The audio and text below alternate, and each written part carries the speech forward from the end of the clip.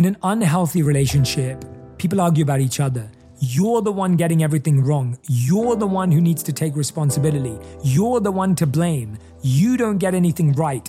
You are wasting my time. You have lied to me. We think that the other person is our enemy and we're fighting about them needing to change. When actually the biggest thing is we need to argue about the issue.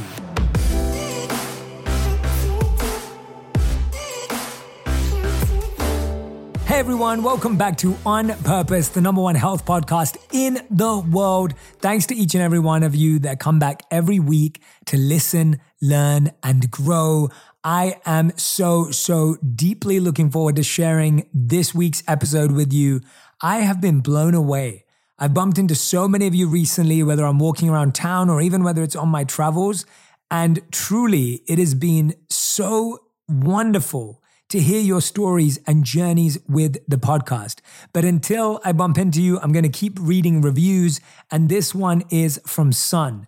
Jay, I've never seen you in real life, yet every time I hear your voice, I feel as if a good, loving friend is coming to give me the support I need. I can feel the love in your voice, and your words have been helping me so much through my healing journey. Thank you so much for being you and sharing all this amazing knowledge and love with us. That message just melted my heart. Thank you so much for saying that. It means the world to me that you can hear and feel how passionate I am about everything I do through this podcast. This one is from Nicole. Jay, your episodes are always very impactful. Every morning, my 2-year-old daughter, my newborn son, and I listen to your podcast. It's always very inspiring and motivating to listen to your advice and for my kids to listen to your impactful words. Keep being an inspiration to all. Thank you so much. And I'm going to read one more. So difficult to pick. There's so many amazing ones here. I really appreciate it.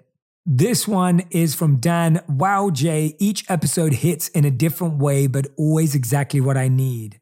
You're an absolute genius. I really appreciate that. Thank you. I can't express enough how grateful I am for you serving your community with On Purpose. You've opened my eyes to many new concepts and reminded me of things I already knew, but forgot along the way. This podcast is an essential part of my growth journey and has become a habit to listen to weekly. Thank you, Dan.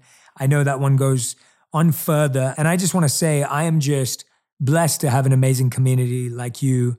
I don't take each of you for granted at all. I feel the opposite. I feel humbled and grateful that I get to spend this time with you. And today's theme is all about the relationship habits of successful and happy couples. Now, whether you're single, whether you just started dating, whether you've been in a relationship for a few years, or whether you're in a really long-term relationship, this podcast applies to you because these rules, these habits are things that we have to continue to nurture. Maybe some of these are going to be new discoveries.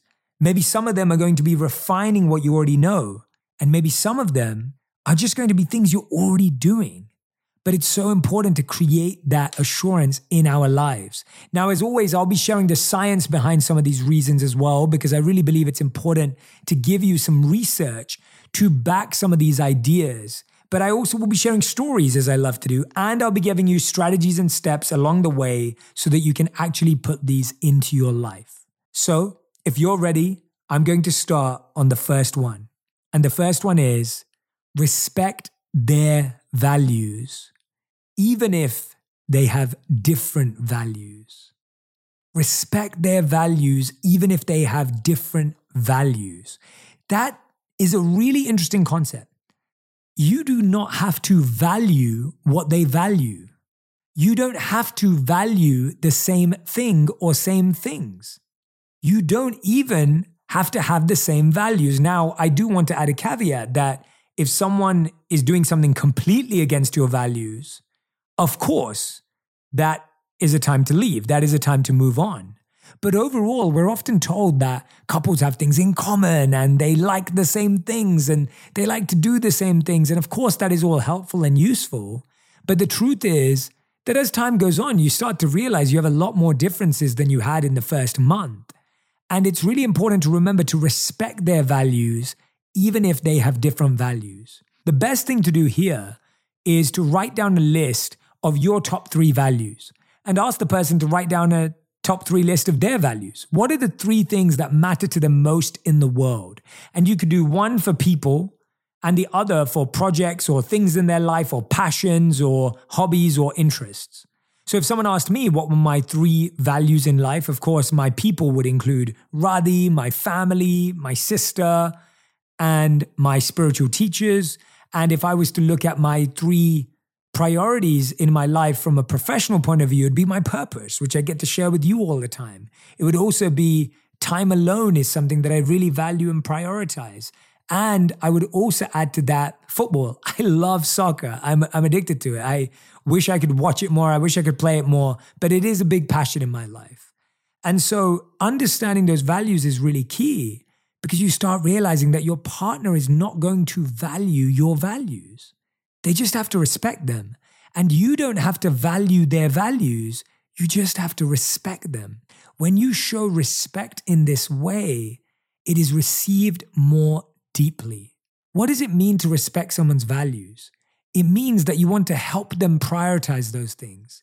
It means you want to help them give more energy and emphasis to those things. What we try and do is we try and steal our partner's attention away from their priorities. And we want to be their priority. We want to be everything to them.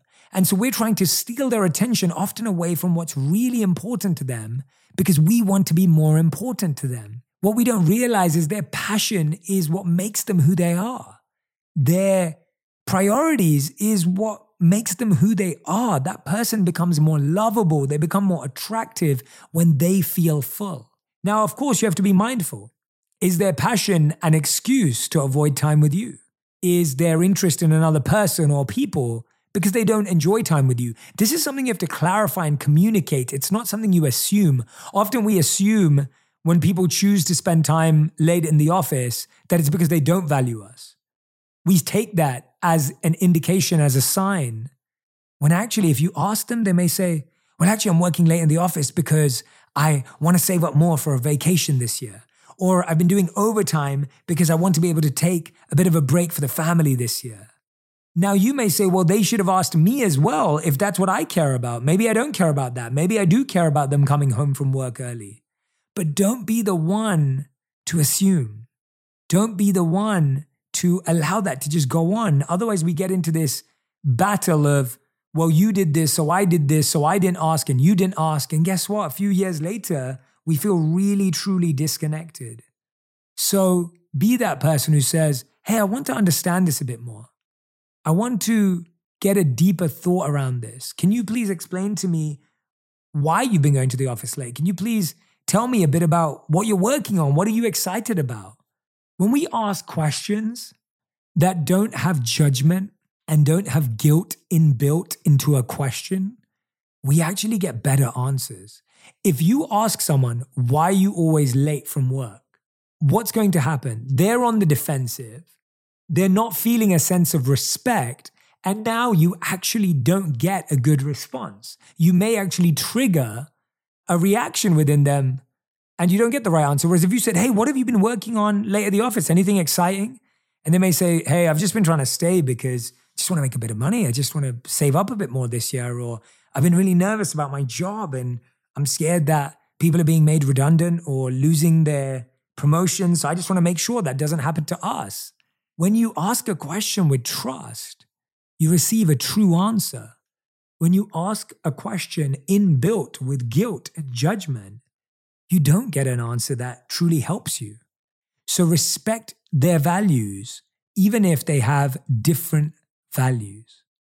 The second principle I want to share with you today, and this is a simple one, and you've probably heard it before, and it's something we don't do enough of, is try to notice the small things.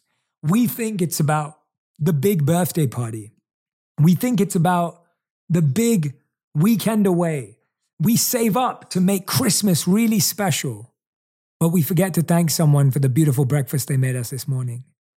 We forget to notice that someone looks incredible today. We forget to notice that someone put away our mess.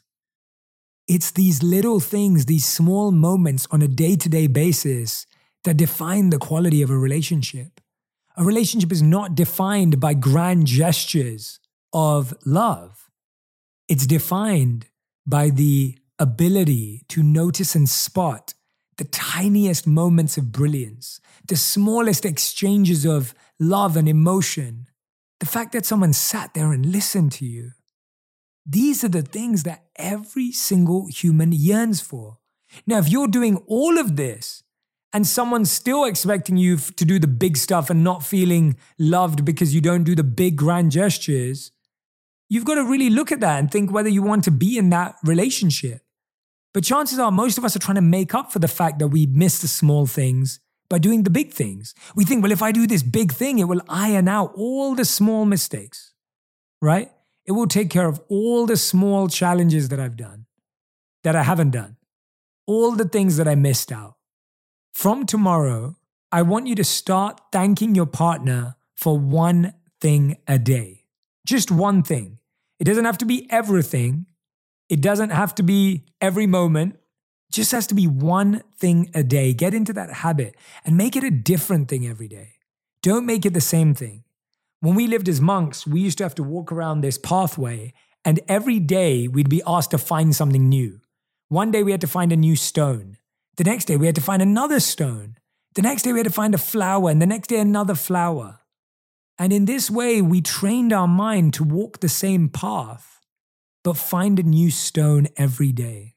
Isn't this what we have to do in our relationships? We have to sit with the same person. We have to eat with the same person. We sleep with the same person, but we notice something new. That practice of mindfulness actually improves our brain. It improves our emotions.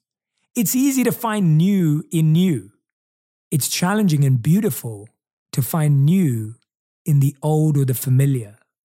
And actually, that keeps our experience ever fresh. The third thing that I want you to do, which is a huge one of successful couples, is that they encourage, not discourage each other. Radhi is so fun to watch right now. She has so many amazing projects coming our way, so many exciting opportunities. And as someone who's been in this world for a while now, it's very easy to be cynical. And I know this where I've had excitement and enthusiasm about certain things, but I know people who've been in the industry far longer than I have, and they're cynical. So sometimes Radhi will share an idea with me, and I have to stop my cynicism. I have to be excited for her. I have to be enthusiastic. I can warn her, I can be conscious, I can be cautious about it. But often what we try and do is we try and discourage people because we've had a bad experience. We try and discourage our partner because we want to show them that we know more and we've thought about it. We try to discourage our partner because we see their bumbling enthusiasm, but we think that they're not smart enough or they're not organized enough or they're not planned enough. Let's start to truly encourage our partners when they receive an opportunity. When we don't encourage, when we don't celebrate, when we don't recognize how beautiful and powerful this opportunity is, we're actually taking away love and connection out of our relationship. I'm not saying that we have to celebrate every tiny thing, but how often do we discourage our partners because we don't feel comfortable about something they're doing? How often are we not celebratory because we feel we haven't celebrated ourselves? Sometimes we think, well, why are they so excited about that? I mean, I did more than that, and I didn't get excited about it. Why are they so excited about it? Start from tomorrow when your partner says something to you, allow yourself to move aside your projection, your prediction. Be encouraging, be enthusiastic. Of course, share the insight. Of course, share what you think they need to know in this process. But don't let your ego get in the way of truly encouraging them. Our ego stops us from encouraging the people we love. Our ego blocks us from encouraging the people we love. We try to warn them and we're saying, well, we're doing it for them. But really, there's a part of us that's warning ourselves as well. The fourth principle is having a balance between time together, time alone, time with your friends, and time with collective friends. Notice how there is a lot going on there. So in an average week, an average month, we're going to have to spend time alone. we have to spend time with each other. We have time with our own friends, and we have time with friends together. Now, when I think about this, I start thinking of ratios that may be helpful. So let's take a week. And of course, in a week, you're not going to do all of these things, but giving you an idea. Let's say in a week, you spend one night alone. That's really healthy. To have one night for yourself. You can use it to do whatever you want. It may be to play games. It may be to read a book. It may be to watch your favorite TV show. It may be to be working late. You get one night to yourself. Then you spend 3 nights together. 3 nights are connected time. Maybe you watch a show together. Maybe you go for a walk. Maybe you go to the gym. Maybe you play a game. But you have 3 nights that are dedicated to each other. You have 2 nights that you spend with collective friends, couples that you enjoy time with. Now, there's something really important here. Studies show that couples that are friends with other people who are in happy relationships, this was research and interviews done by the University of Maryland that found that healthy couple friendships have potential to make relationships more exciting and more fulfilling by increasing attraction, providing a greater understanding of men and women in general. So it gives you perspective and allowing partners to observe the way other couples interact and negotiate differences. It did go on to say that topics like sex and money were less comfortable to be discussed in these arenas, and those were more for personal interactions, but other conversation topics flourished in these happy couple scenarios. And finally, you may have one day a week that you spend with your own friends. Now, this is just a sample of what I'm sharing with you. So in a week, you spend 1 day alone, you spend 3 days together, 2 days with friends that you know, evenings, and then 1 day with your own friends, right? Apart. And this creates a great sense of a system or a structure. What I like about this is your partner is naturally the priority for those 3 days in a week. 3 out of 7 days are dedicated to your partner. But you also get 1 day to decompress by yourself. You get 2 days to be with collective friends, so you're still together, but you're getting to experience other people's energy. And then you get 1 day to be with your own friend, to decompress in a different way. This is just a sample, and I'm recommending it because it starts giving you a flow of how to think about it. Often we feel that prioritizing our relationship means we have to be together 6 days a week. We have to be together 5 days a week. But often that actually starts becoming boring. We run out of ideas. We run out of things to do. We run out of energy to bring to the relationship. Creating diversity in our weeks, months, and years allows for us to actually bring more back to our relationships. We have to go and borrow ideas, borrow energy, feel that contagious spirit and bring it back into our relationship. Now, the 5th step that successful and happy couples do is that they argue about the issue, not each other. In an unhealthy relationship, people argue about each other. You're the one getting everything wrong. You're the one who needs to take responsibility. You're the one to blame. You don't get anything right. You are wasting my time. You have lied to me. We think that the other person is our enemy and we're fighting about them needing to change. When actually the biggest thing is we need to talk about the issue. We need to argue about the issue.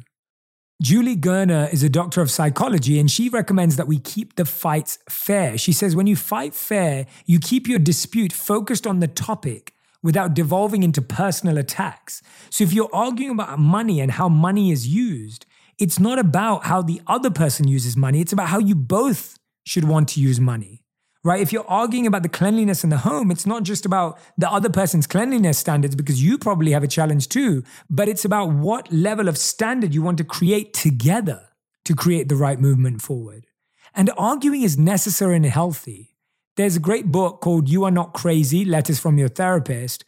And in it says, similar to working out a muscle, if you can effectively survive tears in your marriage and then repair them, then it makes the relationship stronger. Most of us think, well, I can't be bothered to repair this tear. But it's the repairing of the tear that actually makes it stronger. So if you've had a few tears, don't throw it away. Don't write it off. You can still repair that relationship. Now, how do you do that? How do you do that?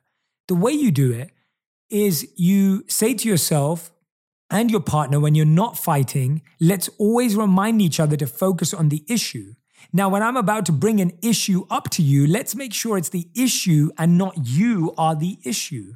So let's say that you were upset that your partner spent a lot of money this month on dinners and you both had made a pact to not do that.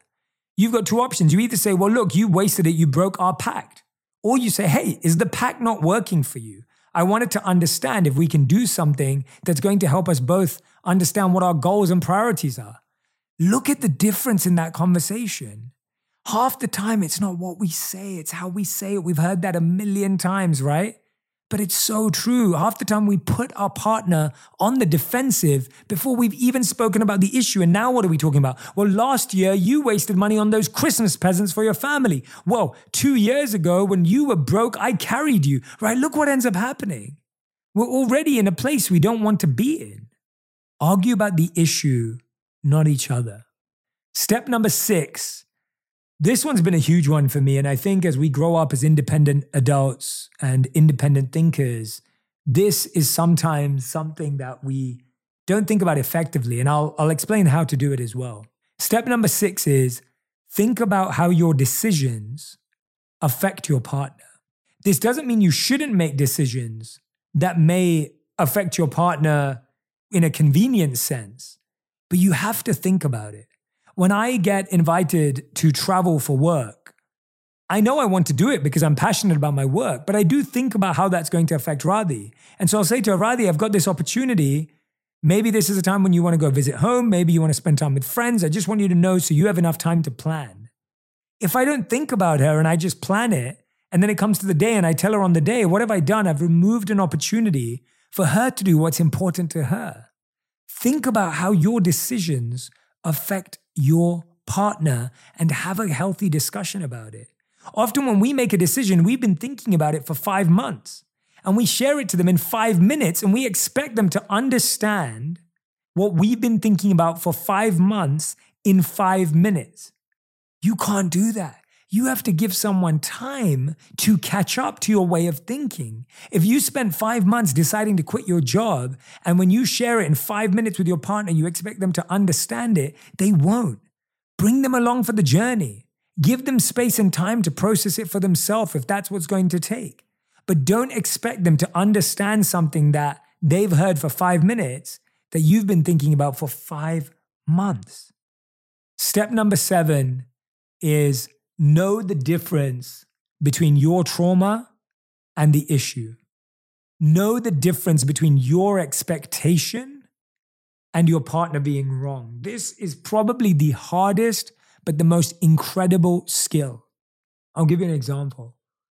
If your expectation of how your wife should be a mother is based on how your mother was, that's you bringing your expectation and your past into what's right for your partner.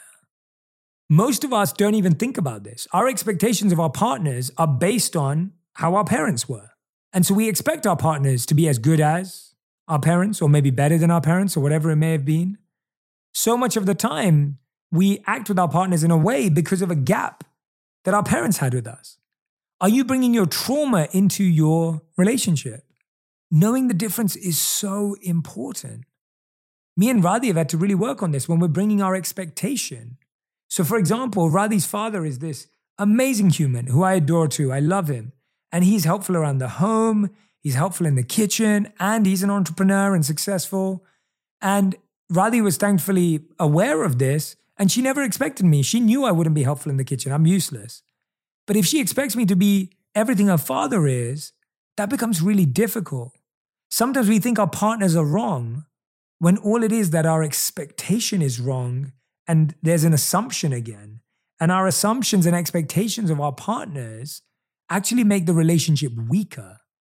How can you take some time to recognize this?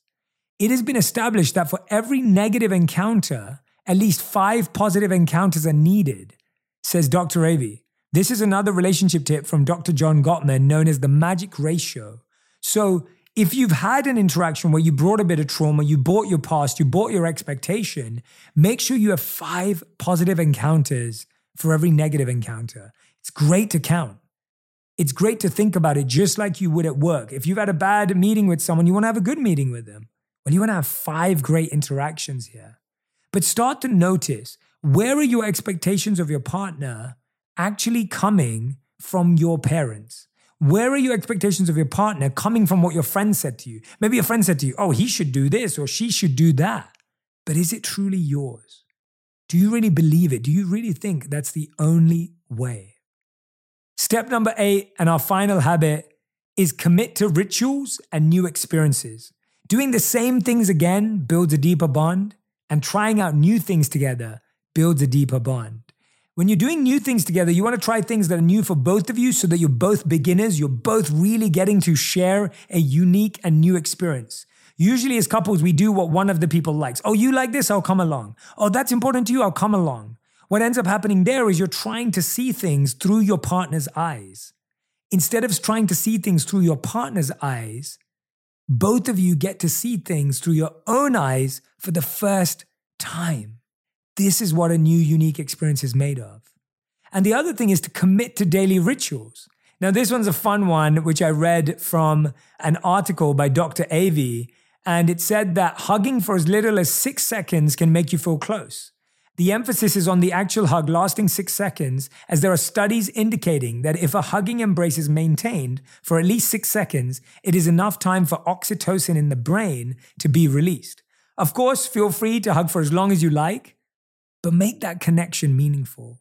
For Radhi and I, we launched Sama Tea, and I know you will have all been loving it and drinking it. We launched it because it was our ritual together. We sat down for 7 to 12 minutes a day and had tea. Being able to do that every single day builds a sense of commitment, connection, bonding.